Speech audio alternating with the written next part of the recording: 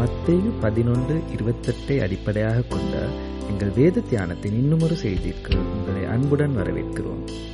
இந்த செய்தியின் மூலம் நீங்கள் ஆசீர்வதிக்கப்படுவீர்கள் என்று நம்புகிறோம். கர்த்தராகிய இயேசு கிறிஸ்துவின் இனி நாமத்தினாலே உங்கள் அனைவருக்கும் நாங்கள் வாழ்த்தி வரவேற்கிறோம். இந்த அருமையான நாளிலே மீண்டுமாய் உங்களை சந்திப்பதிலே மிகுந்த மகிழ்ச்சி அடைகிறேன். கிருபையை குறித்து நம்ம தியானிச்சுட்டு இருக்கோம். கிருபை அப்படின்றது ஏன் முக்கியமானது, அது எவ்வளவு ஒரு மனிதனுடைய வாழ்க்கையில மனிதனை மாற்றக்கூடியது அப்படின்னு சொல்லி அநேக காரியங்களை நம்ம இதுவரைக்கும் நம்ம தியானிச்சுட்டு இருந்திருக்கோம். ரொம்ப சிம்பிளா சொல்லணும்னா, இன்னைக்கு நம்ம நிறைய நேரத்துல அநேக காரியங்களை கொண்டு பயந்துட்டு இருக்கோம். ஆனா இயேசு கிறிஸ்து என்ன சொல்றாரு அப்படின்னு சொன்னா, நம்ம பாவத்தை குறித்து, சாபத்தை குறித்து, இன்னும் அநேக காரியங்களை குறித்து நாம் பயந்துட்டு இருக்கோம்.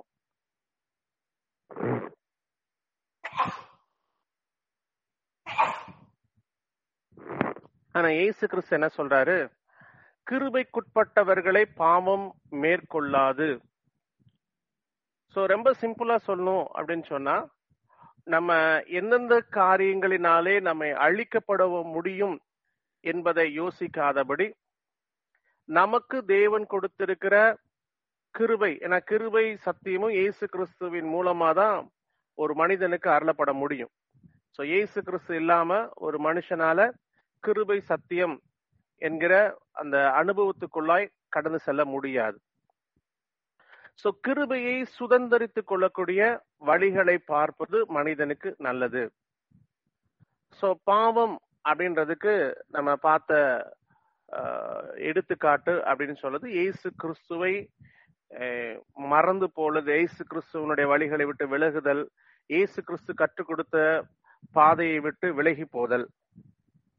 ரெண்டாவது நியாயப்பிரமாணத்தை பற்றி பார்த்தோம். நியாயப்பிரமாணம் எதற்கு கொடுக்கப்பட்டு இருக்கிறது? இயேசு கிறிஸ்துவை அறிந்து கொள்வதற்கு, இயேசு கிறிஸ்துவோடு இணைக்கப்படுவதற்கு அது ஒரு உபாத்தியாய் இருக்கிறது, நம்மை நடத்துகிற ஒரு நல்ல ஒரு உபகரணமாய் இருக்கிறது என்று சொல்லி நாம் பார்த்தோம். அதுக்கப்புறம் நம்ம கிருபையை குறித்து நம்ம தியானிக்க ஆரம்பிச்சோம்.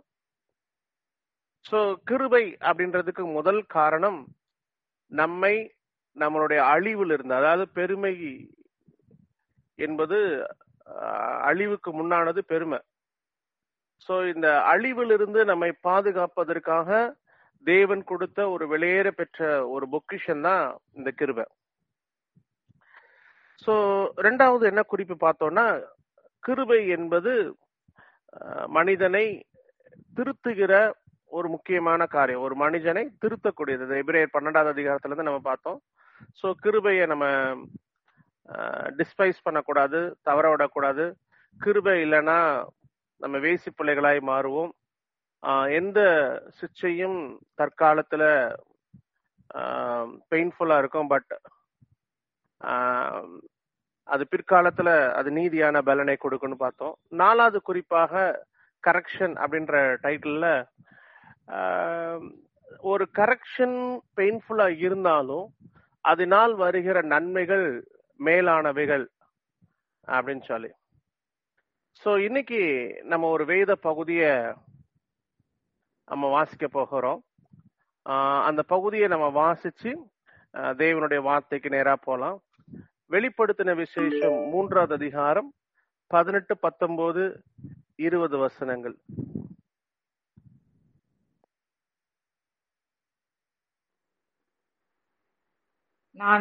நான் நீ ஐஸ்வர்யவானாகும்படிக்கு நெருப்பிலே புடமிடப்பட்ட பொன்னையும் உன் நிர்வாணமாகிய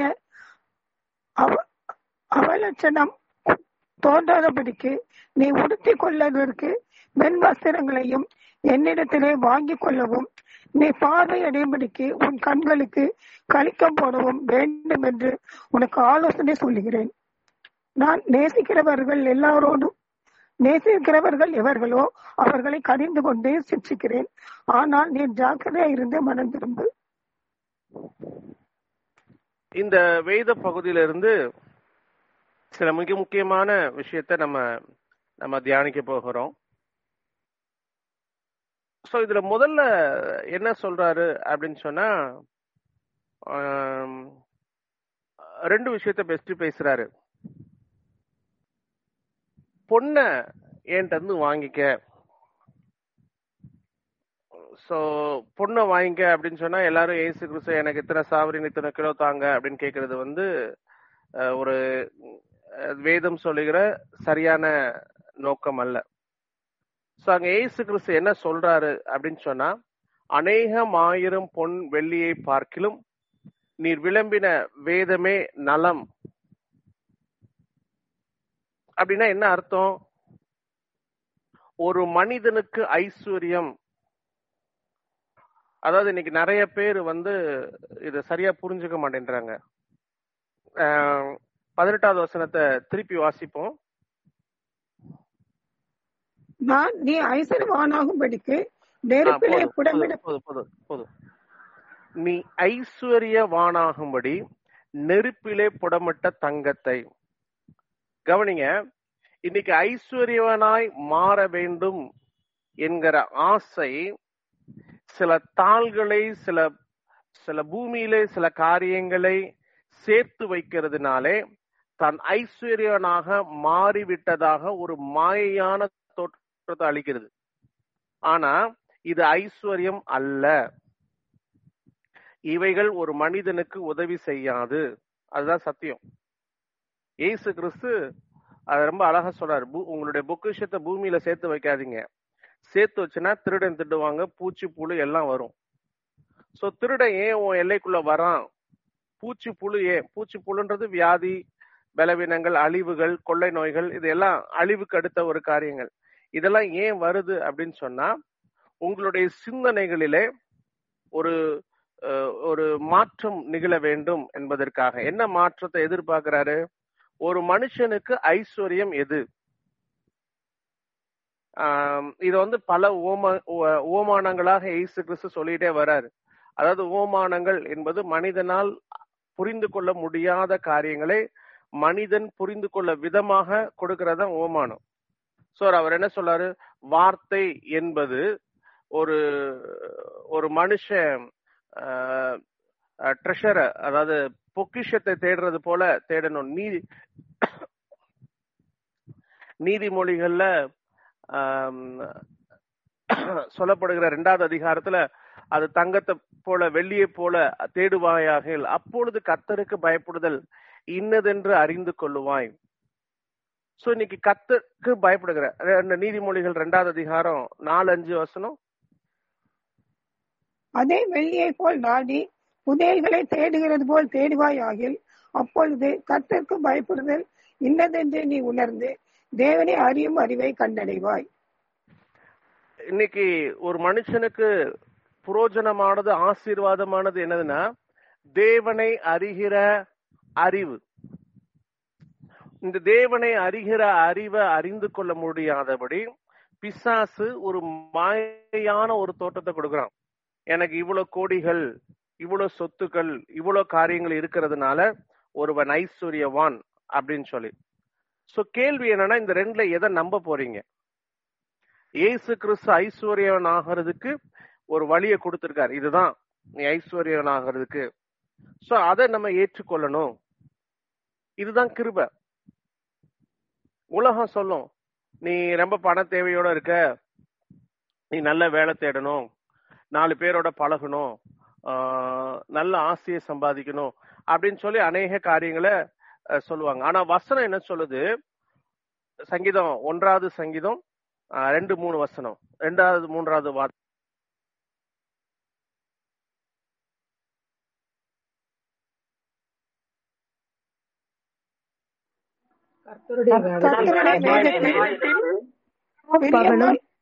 வேதத்தில் தியானமாய் இருக்கிற மனுஷன் பாக்கியவான். அவன் நீர்க்கால்களின் ஓரமாய் நடப்பட்டு தன் காலத்தில் தன் கனியை தந்து இலையுதிராதிருக்கிற மரத்தை போல் இருப்பான். அவன் செய்வதெல்லாம் வாய்க்கும். கர்த்தருடைய வேதத்தில் பிரியமாயிருந்து இரவும் பகலும் தியானம். சோ இததான் ரிஃபைன்டு கோல்ட் அப்படின்னு சொல்றாங்க. புடமிட்டப்பட்ட தங்கம், வார்த்தைகள். சோ இதுல ஒரு கேள்வி கேட்கலாம்.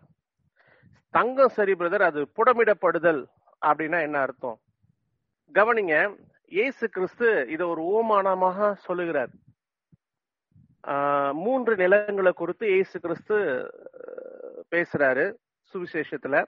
என்ன பேசுறாரு? வழி அருகே விதைக்கப்பட்ட விதை, கற்பாறையிலே விதைக்கப்பட்ட விதை, முற்செடிகளிலே விதைக்கப்பட்ட விதை. இந்த 3 விதைகளை குறித்து நான் அடிக்கடி ஞாபகப்படுத்தி இருக்கிறேன், மீண்டும் ஞாபகப்படுத்துறேன். மனுஷனுக்கு செவ்வையாய் தோன்றுகிற ஒரு வழிகள் உண்டு. அதாவது எந்த விஷயத்தையும் மனுஷன் செய்யும் பொழுதும் அவனுடைய சிந்தனைகளிலே, அவனுடைய அனுபவத்திலே, அவனுக்கு கொடுக்கப்பட்டிருக்கிற அறிவிலே சரியாய் தோன்றுகிறவைகளை ஒரு மனிதன் செய்வதற்கு முயற்சி செய்கிறான்.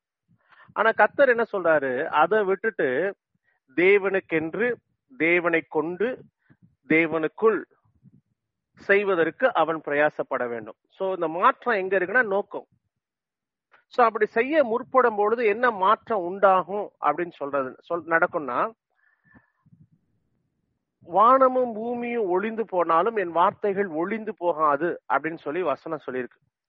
எப்போ நீங்க இயேசு கிறிஸ்துவனுடைய வார்த்தையின்படி செய்வதற்கு உங்களை ஒப்பு கொடுக்கிறீங்களோ அப்ப வார்த்தை உங்களை விடுதலையாக்கும். சத்தியத்தையும் அறிவீர்கள், சத்தியம் உங்களை விடுதலையாக்கும். அவர் தமது வசனத்தை அனுப்பி அவர்களை குணமாக்கி அழிவுக்கு தப்புகிறார், பாதைக்கு வெளிச்சம். இப்படி நிறைய வசனங்கள் நம்மளுடைய இருதயத்துல நம்மளுடைய அனுபவத்துல நம்ம கேட்டிருக்கோம்.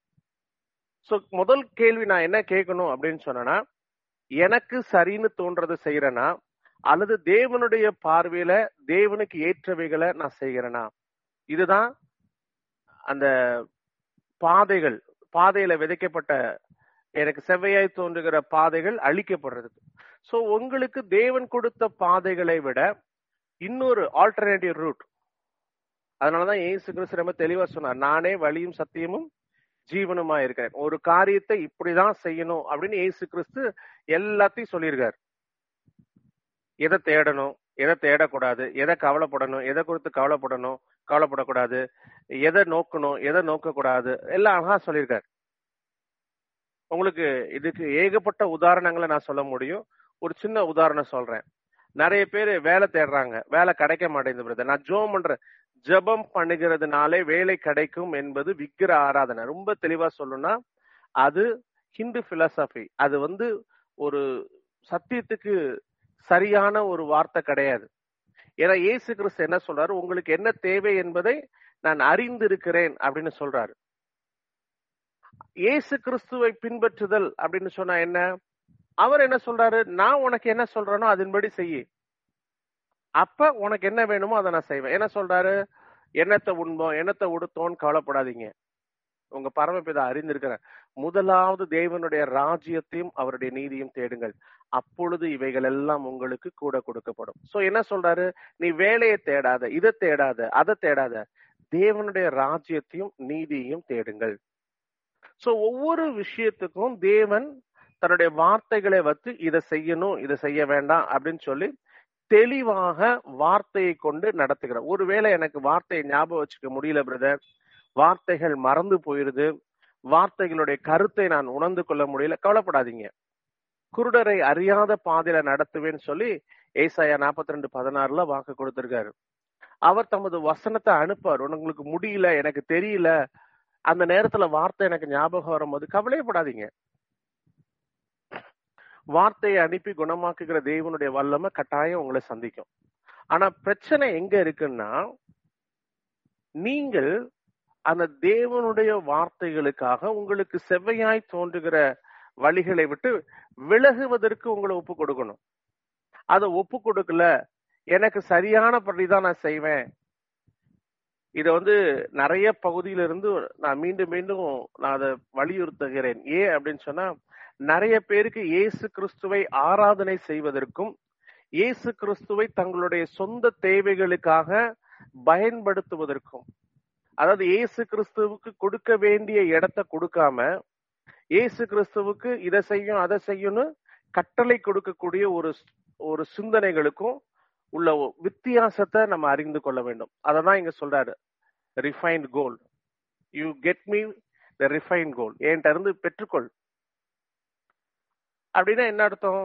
வசன நமக்கு நல்லா தெரியும், நமக்கும் தெரியும், பிசாசுக்கும் தெரியும், கிறிஸ்துவை அறியாத மக்களும் தெரியும். ஆனா அதுல என்ன பிரச்சனைனா, மனிதன் அந்த வார்த்தைகளை தன்னுடைய கேடான சிந்தனைகளிலிருந்து அறிந்து கொள்கிறான். தேவனுடைய சமூகத்துல வார்த்தை என்னை சுத்திகரிப்பதற்கு என்னை ஒப்பு கொடுக்கிறேன். I am the Lord who sanctifies you. நானே உன்னை பரிசுத்தப்படுத்துகிற கர்த்தர். சோ வார்த்தை உங்களை குணமாக்குவதற்கு, உங்களுக்குள் இருக்கிற அசுத்தங்களை, உங்களுக்குள் இருக்கிற கசப்புகளை, உங்களுக்குள் இருக்கிற கடந்த காரியங்களை அழிப்பதற்கு நீங்கள் ஒப்பு கொடுக்க வேண்டும். அப்படி ஒப்பு கொடுக்கும் போது என்ன நடக்கும் அப்படின்னா, அந்த இருதயம் எந்த நற்கிரியைக்கும் ஆயத்த பண்ணப்பட்ட இருதயமாக மாறும். இரண்டாவது நிலம் கல்லான இருதயத்தில் விதைக்கப்பட்ட நிலம். சோ அந்த நிலத்துக்கு பிரச்சனை என்னன்னா, வசனத்தை சொன்ன உடனே ஏற்றுக்கொள்வாங்க. ஆனால் வசனத்தின் நிமித்தம் சோதனை. தீமோத்தேயுக்கு எழுதின புஸ்தகத்துல பவுல் இதை சொல்லுவாரு, ஒவ்வொருவனுடைய கிரியையும் அக்னியினாலே சோதிக்கப்படும். நீங்க இயேசு கிறிஸ்துவை ஏற்றுக்கொள்றேன், இயேசு கிறிஸ்துவ இடத்துல அன்பு கூறுகிறேன், இனி இயேசு கிறிஸ்துவுக்காக வாழுவேன் அப்படின்னு நீங்க எந்த தீர்மானம் எடுத்தீங்கனாலும் உடனே உங்களுக்கு ஒரு சோதனை உண்டு. நீங்கள் எடுத்த தீர்மானம் தவறு அப்படின்னு சொல்லி நீங்கள் அறிந்து உணர்ந்து கொள்ளும்படியாக ஒரு தீர்மானம் நடக்கும், ஒரு பிரச்சனை நடக்கும். இன்னைக்கு நிறைய பேரு அதுல வேறு இல்லாதபடினால, எடுத்த தீர்மானத்துல வேறு இல்லாதபடினால அதுல விழுந்து போறாங்க. ஆனா இயேசு கிறிஸ்துவே, நான் உம்முடைய கைகளிலே விழுகிறேன், எனக்கு வழி இல்ல, என்னால முடியல, நீர் என்னை ரட்சிக்கலன்னா நான் ரட்சிக்கப்பட முடியாது. இயேசு கிறிஸ்துவனுடைய உபதேசத்தை கேட்டு அநேக மக்கள் வழி விலகி போயிட்டாங்க. அப்ப இயேசு கிறிஸ்து கேக்குறாரு, நீங்களும் என்னை விட்டு போறதுக்கு மனதா இருக்கீங்களா? பேதுரு விசுவாசத்துல பெரிய ஆள் கிடையாது, அவருக்குள்ள பலவீனங்கள் இருக்கு, அவருக்குள்ள குறைவுகள் இருக்கு. ஆனாலும் அவர் ஒரு தீர்மானம் நடக்கிறாரு. என்ன தீர்மானம் எடுக்கிறாரு? நித்திய ஜீவ வார்த்தைகள் உம்மிடத்துல இருக்கே, நான் எப்படி போக முடியும்? கவனிங்க, இன்னைக்கு நிறைய நேரத்துல நம்மளால முடியல, நமக்கு பலவீனங்கள் இருக்கு, நான் மீண்டும் மீண்டும் பாவத்துல விழுகிறேன். நீங்க ஒண்ணும் செய்யாதீங்க, ஓடி போகாதீங்க. தேவனுடைய சமூகத்துல தரித்து நில்லுங்கள். உம்முடைய கைகளிலே விழுவேனாக. நான் சத்துருக்கள் கையில விரும்பல, கொள்ளை நோய் கையில விழ விரும்பல. தாவீதை போல நீர் என்ன தண்டித்து சிச்சித்து என்னுடைய வழிகளை மாற்றுவதற்கு என்ன ஒப்பு கொடுக்கிறேன் அப்படின்னு சொல்லி ஒப்பு கொடுத்தீங்கன்னா, அவருடைய கரத்துல ஒப்பு கொடுத்ததுக்கு அப்புறம் ஒரு மனிதனும் அவருடைய கரத்திலிருந்து உங்களை பறித்து கொள்ள முடியாது.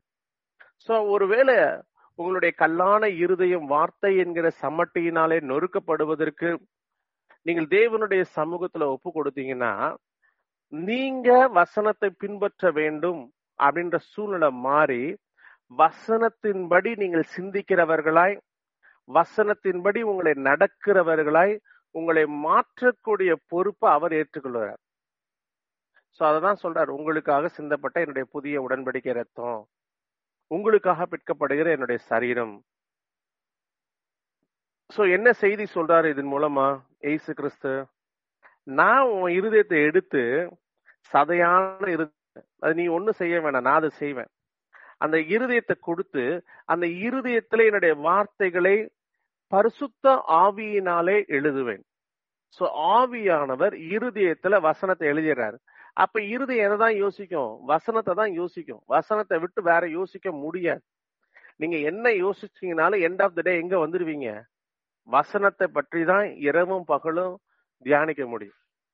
அதை விட்டு வேற உங்களுக்கு யோசிக்க முடியாதபடி கர்த்தர் உங்களை செட்டைகளின் மறைவிலே நடத்தி கொண்டு வருவார். சோ மூன்றாவது நிலை என்னன்னா, முள்ளுகள் நிறைந்த இடத்துல விதைக்கப்பட்ட ஒரு விதை, உலக கவலை. சோ வசனம் என்ன செய்யணும்? உங்களுக்குள் இருக்கிற கவலைகளை அழிக்க வேண்டும். அப்படின்னா என்ன அர்த்தம்? வார்த்தை இப்படி சொல்லுது, வார்த்தை இப்படி சொல்லுது. சோ வார்த்தை உங்களுடைய கண்களுக்கு முன்பாக இருந்தால், சங்கீதக்காரன் 16வது சங்கீதத்துல சொல்றாரு, கர்த்தரை நான் எப்பொழுதும் எனக்கு முன்பாக வைத்திருக்கிறேன், எனது வலது பரிசத்தில் இருக்கிறபடினால் நான் அசைக்கப்படுவது இல்ல. கண்ணுக்கு முன்னாடி ஒண்ணுதான் இருக்கணும். வசனம் சொல்லுதா, கர்த்தருடைய வார்த்தை சொல்லுதா. சோ வார்த்தை சொல்லுகிறதா. இந்த வார்த்தையை நான் இன்னும் கொஞ்சம் டீப்பா சொல்றேன். இன்னைக்கு அநேக நேரத்துல வேதத்தில் உள்ள சில வார்த்தைகளுக்கு அர்த்தத்தை பூமியில கற்றுக்கொண்டு வச்சிருக்கிறாங்க. ஐஸ்வர்யம், ஆசீர்வாதம், மனம் திரும்புதல், பாவம், சாபம், இப்படின்னு சொல்லி அநேக வார்த்தைகளை வேதத்திலிருந்து அறிந்து கொள்வதற்கு பதிலாக உலகத்திலிருந்து அவைகளை கற்றுக்கொள்கிறோம். இதுக்கு அர்த்தம் வேதம் சொல்லுதா, உலகம் சொல்லுதா? அத முதல்ல நீங்க ஃபைண்ட் அவுட் பண்ணணும். உலகம் கற்றுக் கொடுக்கிற வார்த்தைகள் அழிக்கப்பட வேண்டும். எது ஐஸ்வர்யம், எது ஆசீர்வாதம், எது நன்மை அப்படின்றது பைபிள்ல சொல்லப்படுகிற ஒவ்வொரு வார்த்தைகளுக்கும் பைபிளே எக்ஸ்பிளனேஷன் கொடுக்கணும்.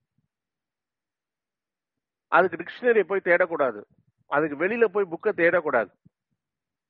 அதுதான் சரியான முறைமை. Beulah video, okay, thank you Beulah. So எந்த இடத்துல வசனம் உங்களுடைய வாழ்க்கையில உங்களுக்கு அர்த்தத்தை சொல்லி தரலையோ அப்ப இந்த வஞ்சகம் உங்களை அழித்துக்கணும். நான் உங்களுக்கு ஒரு வசனம் முன்னாடியே நீங்க அறிந்திருக்கிறீங்கன்னு நினைக்கிறேன். தெசலோனிக்கேயர் புஸ்தகம் 2 தெசலோனிக்கேயர் 2வது அதிகாரம் 9வது வசனம். அந்த அக்கிரமக்காரனுடைய வருகை சாத்தானுடைய செயலின்படி சகல வல்லமையோடும் அடையாளங்களோடும் பொய்யான அற்புதங்களோடும் தொடர்ந்து வாசிங்க சார். கெட்டு போகிறவர்களுக்குள்ளே அநீதியினால் உண்டாகும் சகலவித வஞ்சகத்தோடும் இருக்கும். ரட்சிக்கப்படத்தக்கதாய் சத்தியத்தின் மேலுள்ள அன்பை அவர்கள் அங்கீகரியாமற் போனபடியால் அப்படி நடக்கும். கவனிங்க, கெட்டு போகிறவர்கள் எல்லாரையும் பிசாசு வஞ்சிக்க முடியாது. பிசாசு ஒருத்தனை வஞ்சிக்கிறான் அப்படின்னா உங்களுக்குள் கெட்டு போகத்தக்கதாக சில காரியங்கள் இருக்கு. உங்களை பாதுகாக்கிறதுக்கு அபிஷேகம் இருக்கு. ஆனா ஒரு செத்த ஈ பரிமளக்காரனுடைய தைலத்தை நார பண்ணும். சோ நீங்க என்ன பண்ணணும்? எனக்குள்ள இருக்கிற செத்த ஈ என்ன? உலகத்திலிருந்து காணப்படுகிற செத்த ஈ என்ன? செத்த ஈ அப்படின்னா அதையும் பவுல் எழுதுறாரு. கனியற்ற அந்தகார கிரியைகளுக்கு உடன்படாதபடி ராதர் எக்ஸ்போஸ் தம், அவைகளை கடிந்து கொள்ளுங்கள். சோ எனக்குள்ள எது கனியற்ற கிரியைகள், அன்பினை வெளிப்படுத்தக்கூடிய அன்பின் கனிகளுக்கு விரோதமான எந்தெந்த காரியம் எனக்குள்ள இருக்கு? வைராக்கியம் இருக்கா? புடிவானம் இருக்கா? எதிர்த்து நிற்கக்கூடிய தன்மை இருக்கா? முறுமுறுக்கக்கூடிய தன்மை இருக்கா? தேவனை துக்கப்படுத்தக்கூடிய தன்மை இருக்கா? சோ எனக்குள்ள எந்த கனியற்ற அந்தகார கிரியைகள் இருக்கோ அவைகள் அழிக்கப்பட நான் ஒப்பு கொடுக்க தேவன் என்னை ரட்சிப்புக்கு நேராக, ஜீவனுக்கு நேராக, நித்திய ஜீவனுக்கு நேராக என்னை நடத்துவார். அதனாலதான் சொல்றார், கர்த்தர் என் மேய்ப்பராய் இருக்கிறார், நான் தாழ்ச்சி அடையேன். சோ எப்ப இந்த நிலைமை வரும்? கர்த்தரை முன்னாடி வைக்கணும், கர்த்தரால் நடத்தப்படணும், கர்த்தரால் ஆளுகை செய்யப்படணும். கர்த்தருடைய சித்தம் உங்களை ஆளுகை செய்வதற்கு உங்களை ஒப்பு கொடுக்கப்படணும். ரைட். இது 18வது வசனம், வெளிப்படுத்தின விசேஷம் 3வது அதிகாரம் 18வது வசனம். சோ இப்ப எதை பற்றி பேசுறோம்? வசனமானது உங்களை சுத்திகரிக்கிறதுக்கு தான் பற்றி பேசுறாரு. Refined gold. அடுத்தது ரட்சிப்பின் வஸ்திரம். சோ வசனம் உள்ளுக்குள்ள வந்துச்சுன்னா உலகம் வெளியே போயிரும், வசனம் வெளியே போச்சுன்னா உலகம் உள்ளுக்குள்ள வந்துடும். ரட்சிப்பின் வஸ்திரத்தை இழந்து போயிருவீங்க. சோ வசனம், சத்தியம், கிருபை, ரட்சிப்பு இதெல்லாம் ஒண்ணுக்கு ஒண்ணு இன்டர்லிங்க்டு. ஒன்னை இழந்துட்டு ஒண்ணு வச்சுக்க முடியாது. சோ எல்லாம் முக்கியமான விஷயம். நான் வசனம் எனக்கு இல்லைங்க, எனக்கு சத்தியம் இல்லைங்க, முடியாது. இன்னைக்கு நிறைய பேருக்குள்ள ஒரு தவறான நம்பிக்கை என்ன அப்படின்னு சொன்னா, பிரதர் நான் தனியா தேவனை ஆராதிக்கிறேன், அது முடியாது. ஏன் அது முடியாது அப்படின்றதுக்கு ஒரு எக்ஸ்பிளனேஷன் சொல்றேன். இன்னைக்கு அநேக நேரத்துல நம்ம வாழ்க்கையில இருக்கிற தவறுகளை நாம் அறிந்து கொள்ள முடியாது. அதை கண்டுபிடிக்கிறதுக்கு இன்னொரு ஆள், ஒரு டாக்டரே ஆனாலும் அவருடைய வாழ்க்கையில இருக்கிற சிக்னஸ்க்கு ட்ரீட்மெண்ட்டுக்கு அடுத்தவங்கள்ட்ட தான் போகணும். ஏன் அப்படி போகணும்னா, அந்த அந்த வியாதியை மருத்துவத்தை பற்றி தெரிந்திருக்கிறதுனால அறிந்து கொள்ள முடியாது. அதை இவாலுவேட் பண்றதுக்கு we need a third person. இன்னைக்கு நிறைய நேரத்துல பிசாசு எதுக்கு அப்படின்னு சொன்னா ரொம்ப ஈஸி. பிசாச நீங்க சரியா யூஸ் பண்ண கத்துக்கிட்டீங்கன்னா அவனை மாதிரி ஹெல்ப்ஃபுல்லான டூல் யாரும் கிடையாது. ஏன்னா எதெல்லாம் தப்போ எதெல்லாம் குப்பையோ அவன் எடுத்து போட்டுருவான். ஒரு சின்ன தப்புனாலும் அதை குற்றப்படுத்துவான். சோ பிசாசு எதெல்லாம் குற்றப்படுத்துறானோ அதெல்லாம் காது கொடுத்து கேட்காதீங்க. சோ பிசாசு குற்றப்படுத்துறதெல்லாம் அழிக்க ஒப்பு கொடுத்துட்டீங்கன்னா சத்தியம் மட்டும்தான் இருக்கு. ரொம்ப ஈஸியா பிசாசை எய்த்து நிக்கலாம். அவன் என்ன உங்களுக்கு குற்றப்படுத்துறான், எது உங்களுக்கு துக்கப்படுத்துறான், எது உங்களை காயப்படுத்துறான்னு அதெல்லாம் ரைட். இது இயேசு கிறிஸ்துவனுடைய அன்பின் வார்த்தைகள் இல்ல. இயேசு கிறிஸ்து சொல்ற வார்த்தை எப்படி இருக்கும்? ரைட், சிச்சை என்கிற வார்த்தையை மட்டும் உங்களுக்கு ஒரு சின்ன எக்ஸ்பிளனேஷன் கொடுத்துட்டு நான் இன்றைய செய்தியினுடைய தொகுப்புக்குள்ள நான் கடந்து செல்ல விரும்புகிறேன். ஜெனிசிஸ், ஆதியாகமம்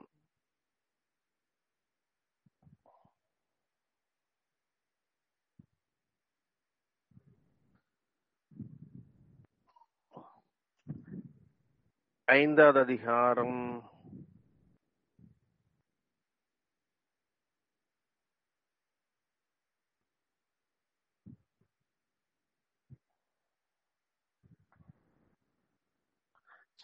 4வது அதிகாரம் 5வது வசனம். காயீனையும் அவன் காணிக்கையையும் அவர் அங்கீகரிக்கவில்லை. அப்பொழுது காயீனுக்கு மிகவும் எரிச்சல் உண்டாகி அவன் முகநாடி வேறுபட்டது. தொடர்ந்து வாசிங்க சார். அப்பொழுது கர்த்தர் காயீனை நோக்கி, உனக்கு ஏன் எரிச்சல் உண்டாயிற்று? உன் முகநாடி ஏன் வேறுபட்டது? நீ நன்மை செய்தால் மேன்மை இல்லையோ? நீ நன்மை செய்யாதிருந்தால் பாவம் வாசற்படியில் படுத்திருக்கும். அவன் ஆசை உன்னை பற்றி இருக்கும். நீ அவனை ஆண்டு கொள்ளுவாய் என்றார். கவனிங்க, போதும் சார், தேங்க்யூ. இங்க ரொம்ப முக்கியமான விஷயத்த சொல்லாரு. காயினையும் அவனுடைய சாக்ரிஃபைஸ், அவனுடைய காணிக்கையும் கர்த்தர் அங்கீகரிக்கல. சோ கர்த்தர் எக்ஸ்பிளைன் பண்றாரு, நான் உன் காணிக்கையை அங்கீகரிக்கல. கவனிங்க, இன்னைக்கு நிறைய நேரத்துல நம்ம பண்ற பெரிய தப்பு இதுதான். ஒருத்தவங்க கஷ்டப்படுறாங்க, ஒருத்தவங்க சொல்லிட்டாங்க, ஒருத்தவங்க கேட்டுட்டாங்க அப்படின்றதுனால நம்ம நிறைய நேரம் செய்யறோம். இன்னைக்கு பபி நான் அவட பேசிட்டு இருக்கும்போது ரொம்ப ஒரு அழகான விஷயத்த சொன்னாரு. சின்ன வயசுல இருந்து இயேசு கிறிஸ்துவை என்னை ஏற்றுக்கொள்ள முடியாததுக்கு ஒரு மிக முக்கியமான காரியம் இருந்துச்சு. என்னன்னா, இயேசு கிறிஸ்து அநேக நேரத்துல ரொம்ப ரூடா பிஹேவ் பண்ணுவார். உலக மேனரிசம் பாத்தீங்கன்னா ரொம்ப ரூடா பிஹேவ் பண்ணாரு.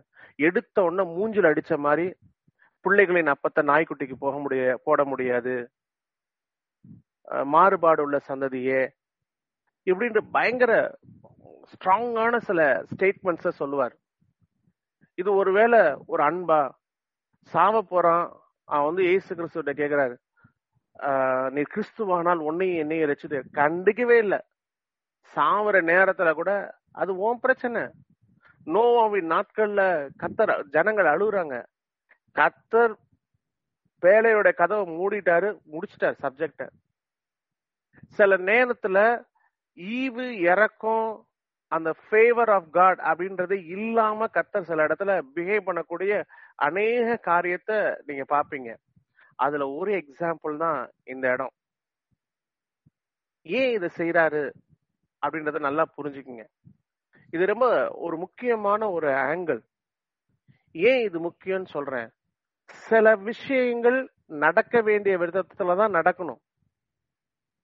ஒரு மனுஷன் தப்பு, அவனுடைய நோக்கம் தவறு அப்படின்றதுனால கொடுத்த காணிக்கை தேவனாகிய கர்த்தர் அங்கீகரிக்கல.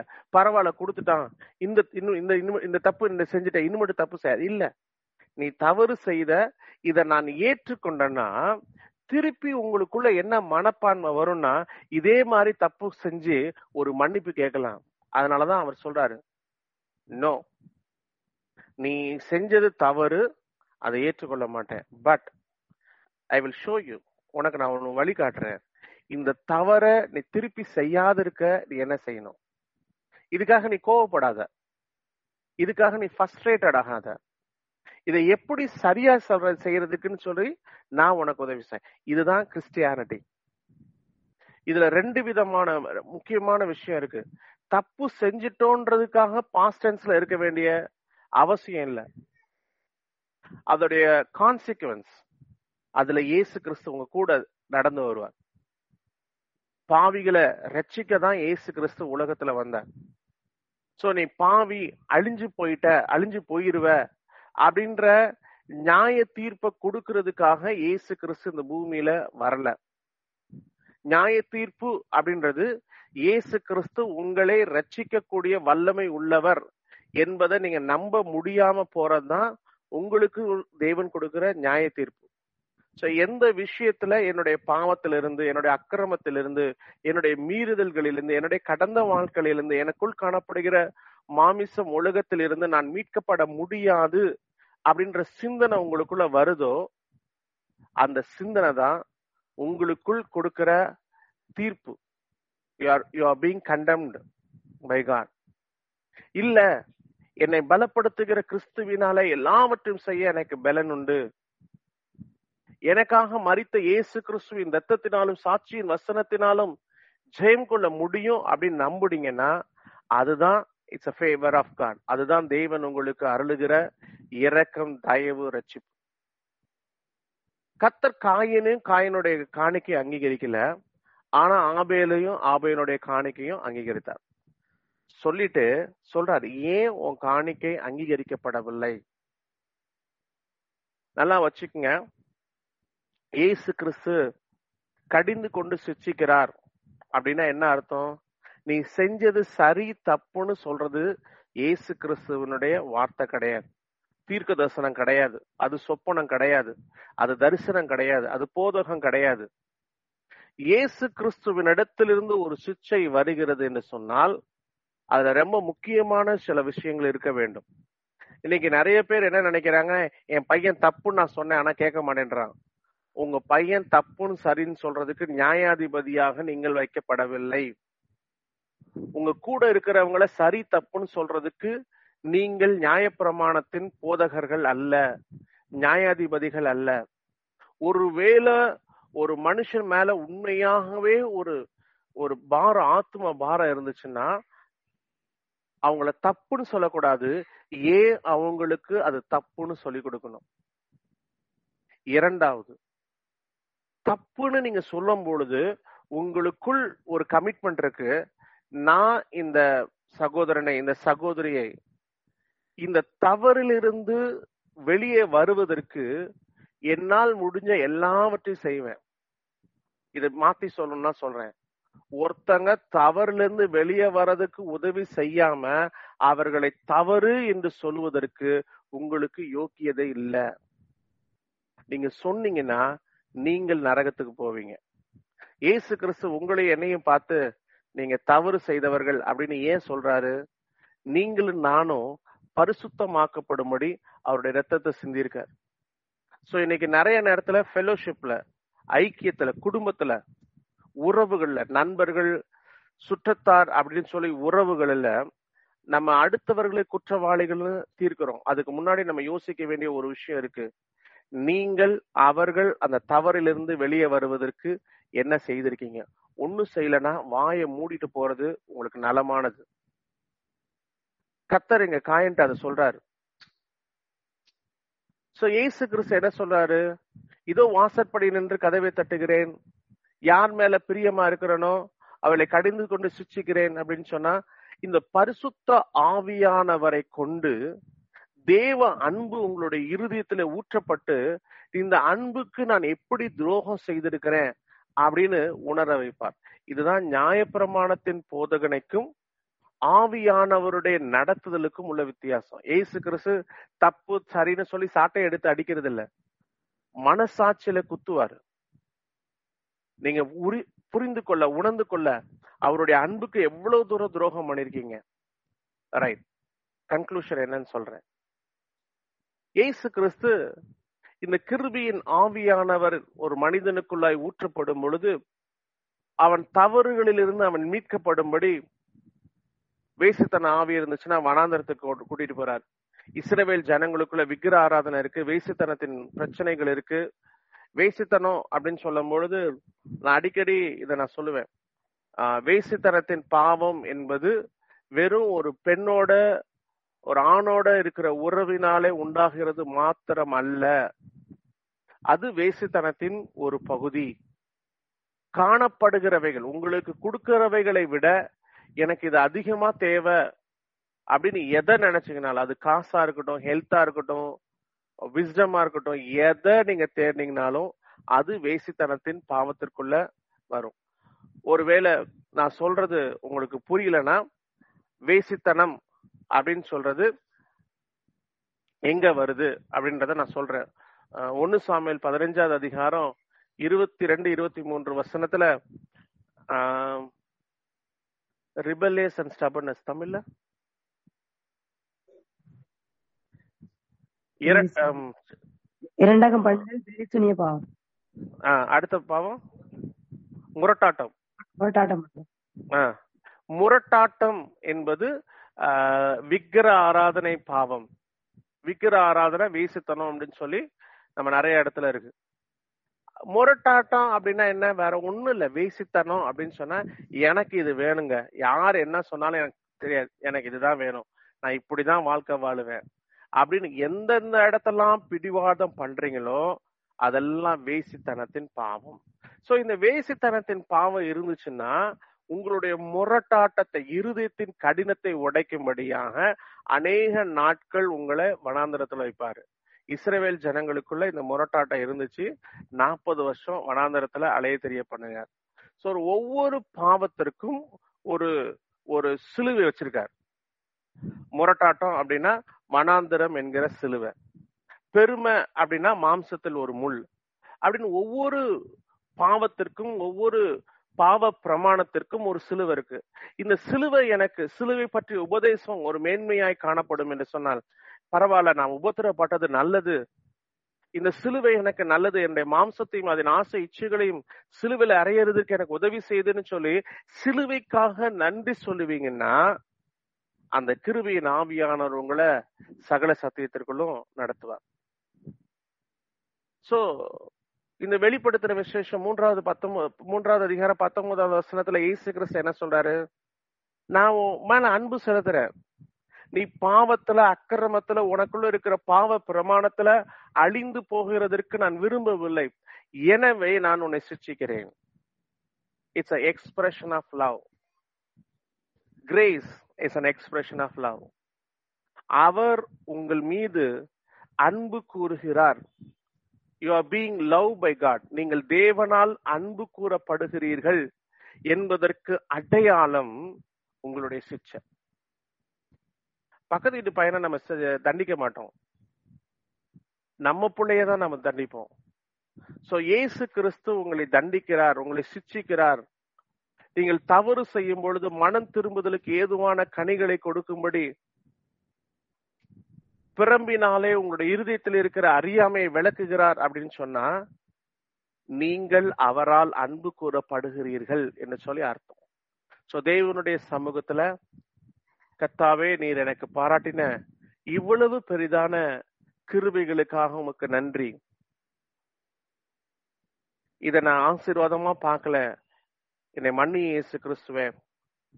எனக்கு கொடுத்த கரெக்ஷன்ஸ்க்காக, எனக்கு கொடுக்கப்பட்ட முள்ளுக்காக, எனக்கு கொடுக்கப்பட்டிருக்கிற சிக்ஷைகளுக்காக உமக்கு நன்றி செலுத்துகிறேன் என்று சொல்லி தேவனுடைய சமூகத்துல நம்மை தாழ்த்தி ஒப்பு கொடுப்போமா?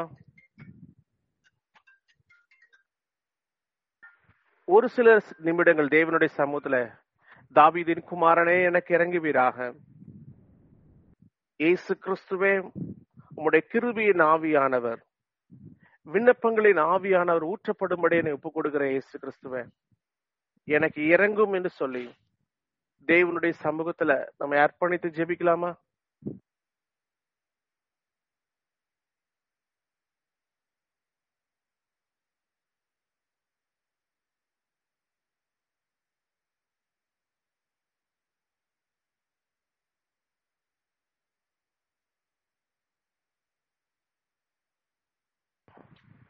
உண்மையா 2-3 நிமிஷம்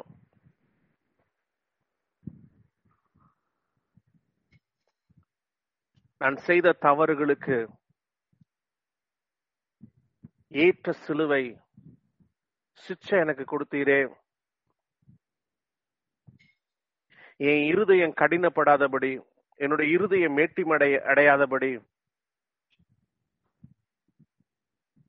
சிக்ஷிக்கப்படுவதற்கு நீ கொடுத்த ஒவ்வொரு தருணத்திற்காக, வனாந்தரத்துக்காக, வார்த்தையை அனுப்பி இந்த இருதயத்தை சம்மட்டியினாலே நொறுக்கின ஒவ்வொரு காரியங்களுக்காக தேவனுக்கு நன்றி சொல்லுங்க. பரிசுத்தமுள்ள பிதாவே, குமாரனாகிய இயேசு கிறிஸ்துவின் நாமத்தினால இந்த அருமையான மாலை வேளையில உம்முடைய சமூகத்திலே வருவதற்கு நீர் பாராட்டின கிருபைகளுக்காக உமக்கு நன்றி செலுத்துகிறேன் ஐயா.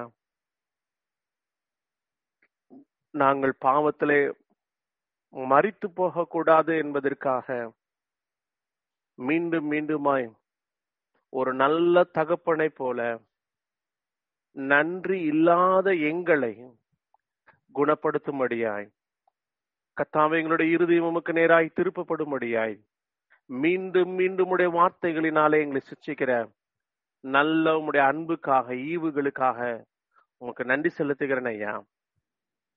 முறுமுறுக்காதபடி, இந்த வனாந்தரத்துக்காக முறுமுறுக்காதபடி, பவுலும் சீலாவும் போல அந்த சிறைச்சாலையிலே நீ செய்கிற ஒவ்வொரு காரியங்களுக்காக உம்மை பாடி துதிக்க, எங்களுடைய இருதயம் கெட்டு போகாதபடி, தேவ பிரசன்னத்தை உணரக்கூடிய உணர்வுள்ள இருதயமாய் மாறும்படி உம்மை துதிக்கக்கூடிய துதி எங்களுடைய வாயில இருக்கும்படி எங்களை ஒப்புக் கொடுக்கிறோம் ஐயா.